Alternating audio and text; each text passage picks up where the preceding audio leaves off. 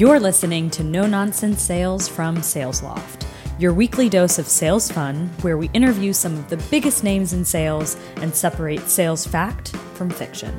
And here's your host, Tom Boston. People buy from people. Usually the default to any question you ask a salesperson when they're talking about sales. It's popped up many times on this podcast. We just can't help ourselves from saying it. Why do you work in sales? Well, people buy from people. I love connecting with people. What's the best way to sell to a buyer? Well, people buy from people. So just be a person and you'll sell. Why have you not hit target this week, Tom? Look, people buy from people, all right? The people I sell to, they don't like me. We asked you this week to give us a better version of that phrase. Here are some of my favourites from our LinkedIn poll. Many people buy from many people because it's a team sport on both sides of the table. Like that from Kevin Dixon. People buy from people who can solve their problems. Mark Parsons, very good. I like this one. People buy from people they like and trust, from Deepak Vadera. My guest this week is Alexander Lowe. He's the UK Managing Director at DCM Insights. Sales navigator extraordinaire, social selling whiz, goes by many names. I call him Alex. His podcast, fun fact, was the first one I ever appeared on all those years ago. So he often jokes about the fact that he discovered me, which I like. And he's on the show today to help me understand if people really do buy from people. First question was, did you, like most sellers, fall into the world of sales? I mean, I did fall into sales because my father did it, or my late father did it, and we were doing all right as a family. I looked at law and I thought that's just too hard, and my brain just doesn't work that way. And I thought, well, I need to pay rent in London, and I got offered a sales job for an estate agent, basically flogging mortgage advice for £10 a lead, and that's where it went. But I mean, I spent 5 years in recruiting salespeople, and I would suggest that most people think they can do it, but it is not for everyone. And that's what we always used to say to people, is that you give it a go, but it is not for everyone. If it's not for you, that's okay. It's not a bad thing to say it's not for you, because, you know, it's certainly the thin end or the coal face. It's pretty brutal, right, in terms of an industry.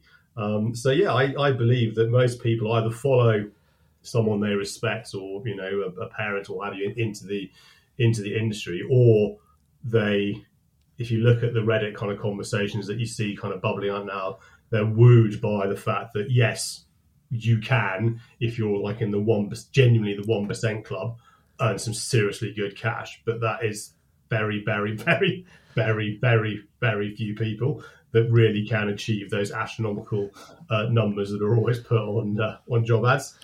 Well, you find that's always the case, right? Maybe people will come in thinking they're going to earn the big bucks. You talked about sales being brutal there. I would certainly agree with that. I bring that into a lot of the content that I put out.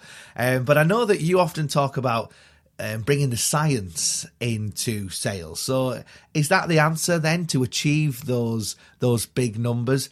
Is it about taking a scientific approach? I'd love to hear your thoughts on that. I mean, if we roll back the clock, I mean, showing my age now, 20 years, when I went into recruitment, it was just cold calling. That's all we could do, because that's all that existed. So there was the only science back then was literally numbers. The more people you speak to, the more likely you're going to have conversations. The more conversations you have, the more opportunity you create. It was really that basic. The more CVs you send out, and it was genuinely a numbers game. And then it became, yes, of course, I think there is a science to it in terms of the methodologies that started to come out, but there is also an art to selling, and it is a human, you know, it's scientifically proven and psychologically proven in terms of how humans buy, either in a shop or in a B2B sales environment. You fast forward to where we are today, what is it, the 20th of October 2023. Yes, I believe there is more of a science to it because of the technology, because of the access to data that we have. But what I see from kind of an outsider looking in, if you will, my fear is that too many folk are over-indexing on the science and trying to game the technology and the system, and losing sight of the fact that fundamentally, for the majority of your listeners and my listeners, it is a human to human conversation, and there is a scientific art, if you will, to those conversations. So yes, there is more to the science of selling, but I do feel that, as I said, we're maybe doubling down too much on that and losing sight of the human aspect of it. Yeah, and I know that as a seller, that's something I kind of leaned into, right? Because a lot of salespeople, like you said, trying to do the maths to get to that big number, right? How can I do X, Y, Z? But actually just having a real chat with a real person, that's almost a pattern disrupting itself, right? Because not a lot of sellers are doing that. I mean, one of your philosophies, and I've been doing lots of research on you this week, and it's been really interesting learning more about you. Is to be honest, and I love that. If I could pin that to the wall, I absolutely would. Why is that so important to you? Because I've been I think of the piece that you read that I was interviewed for LinkedIn in terms of it was a situation in recruitment. A candidate didn't want to start a job. It was end of quarter. I didn't want to miss my target, so I thought I'll deal with it next quarter. Manager found out, got really angry. Then we had a conversation, and he explained, "Is it that you didn't?" He was like, "I'm disappointed you didn't trust in me we could have had an honest conversation about the situation, because whilst you think your little candidate not starting is not a big problem, the challenge is that if we have lots of these happening across the organization, that all rolls up to quite a large number, and we are a publicly held company, and the CFO and the CEO then have big problems as shareholders if we're missing revenue numbers because no one's being honest." And it was a real hard reflection on myself. And I feel that, honesty, it's a cliche, right? Honesty is always the best policy. But I think it's as much being honest with yourself that sometimes you're chasing a dead horse and this deal is never, ever going to go. So, just front up and just admit it. Right, I've waited, it's not going to happen, move on, rather than, and, I've been there. I have absolutely been in those shoes where you're desperate for this thing to happen. And you it's it's a false prophecy that you get yourself so into it that you believe that it's going to happen when it's never ever going to believe. So, honesty with your clients and your prospects, but I think also, a bit of reflection and honesty with yourself around, let's just pull the ripcord on this one because it's never going to land. And that's how you get help, right? Yeah. Again, early in my sales career, one-to-ones. How's everything going? Everything's going fantastic. Thank you very much. Oh, it's going great on the phones. Oh, I've got lots of deals. Well, your manager's never going to help you, right? If they think that you're flying, but actually there's some power in going, look, I'm really struggling, right? And it's really difficult.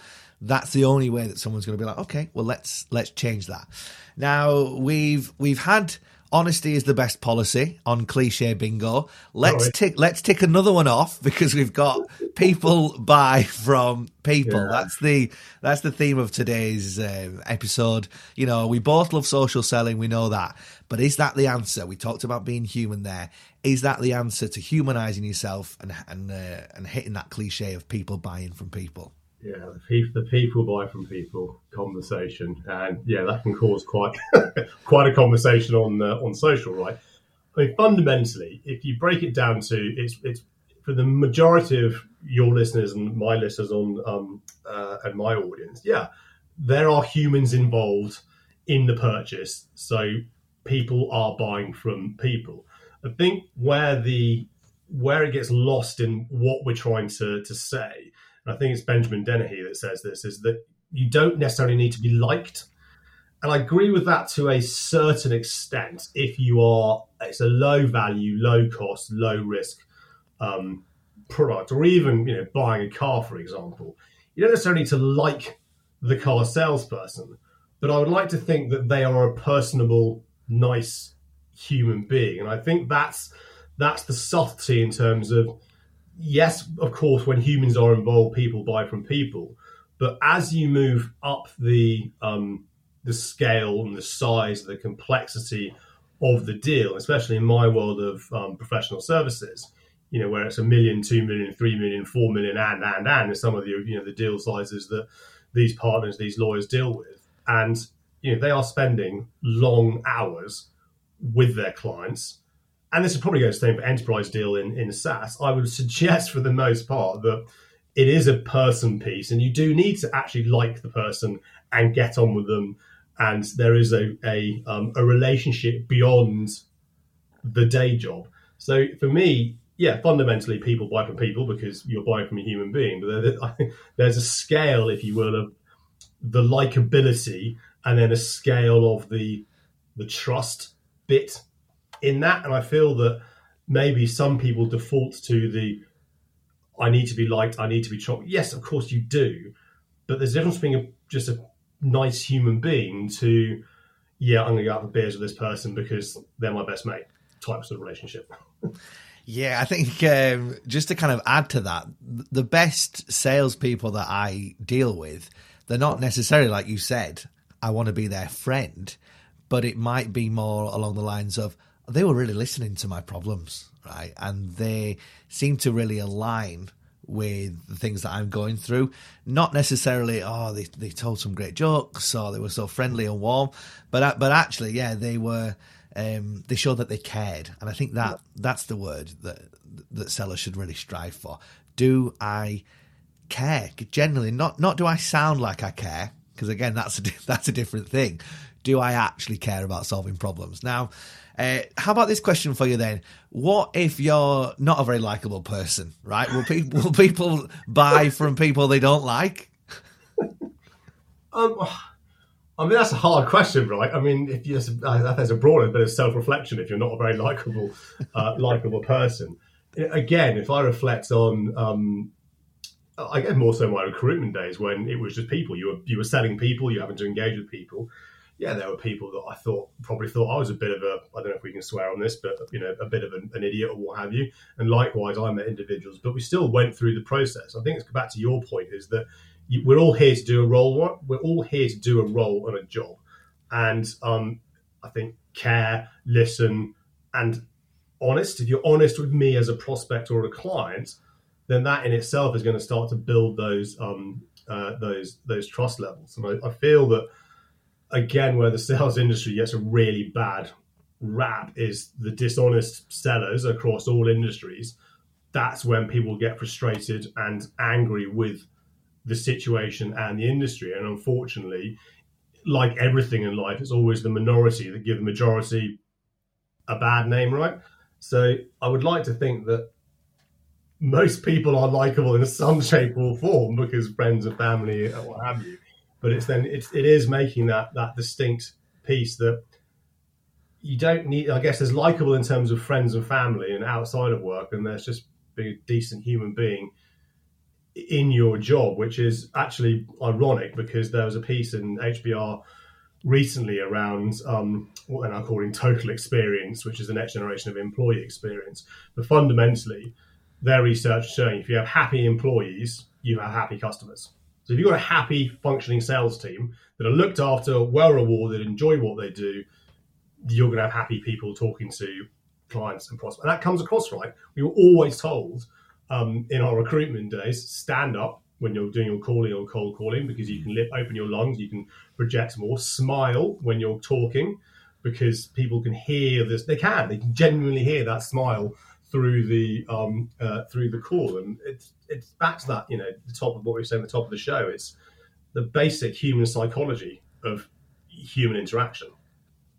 Yeah, I love what you said there about kind of having a good day, right? If you're having a good day at work, that's gonna come across on the phone, certainly. I worked with a seller. She certainly wasn't the nicest person, right? And I would say that to her, and she would probably say it about herself. But the buyers loved her, and they loved her because she was a straight talker. Yeah. She was a straight shooter, right? So rapport skills, maybe not that great, but there was just no BS. Yeah. And I think that's, again, it goes back to your piece about honesty, right? Actually, if you can just say it as it is, quite relevant for the No Nonsense Sales podcast, you're going to be successful. So, let's look at rounding off the show because I feel like that's a really nice way to end it. We are going to end on a pump up song that you might put on before you make some calls. I'm going to cover it, unfortunately. Do you want to talk us through the song and why you brought it in? So you, in your pre-note, you said that it has to be safe for what? Okay, so I was going to go with Rage Against the Machine, Killing in the Name, but obviously we can't go with that because the chorus doesn't really work being bleeped out. And then I thought, and had I known you were going to go a cappella, I probably would have stuck with The Prodigy, maybe Outer Space, Firestarter, a few others. But I thought, okay, again, probably not appropriate. So I then went back and I thought, and I was standing in the shower, for those of you that want to visualize that, and I thought I'm going to do a nod to my late father, David Lowe, who sadly passed away from cancer 6 years ago, and he was a big Dire Straits fan. So a bit of Money for Nothing and that guitar riff. Well, he's got great music taste and one of my favourites. I look forward to it and hopefully do him proud and give him a good cover of that song. I'll try my best. I'm sure you will.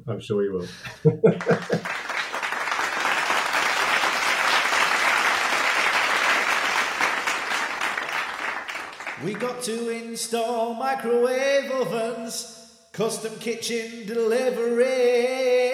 We've got to move these refrigerators.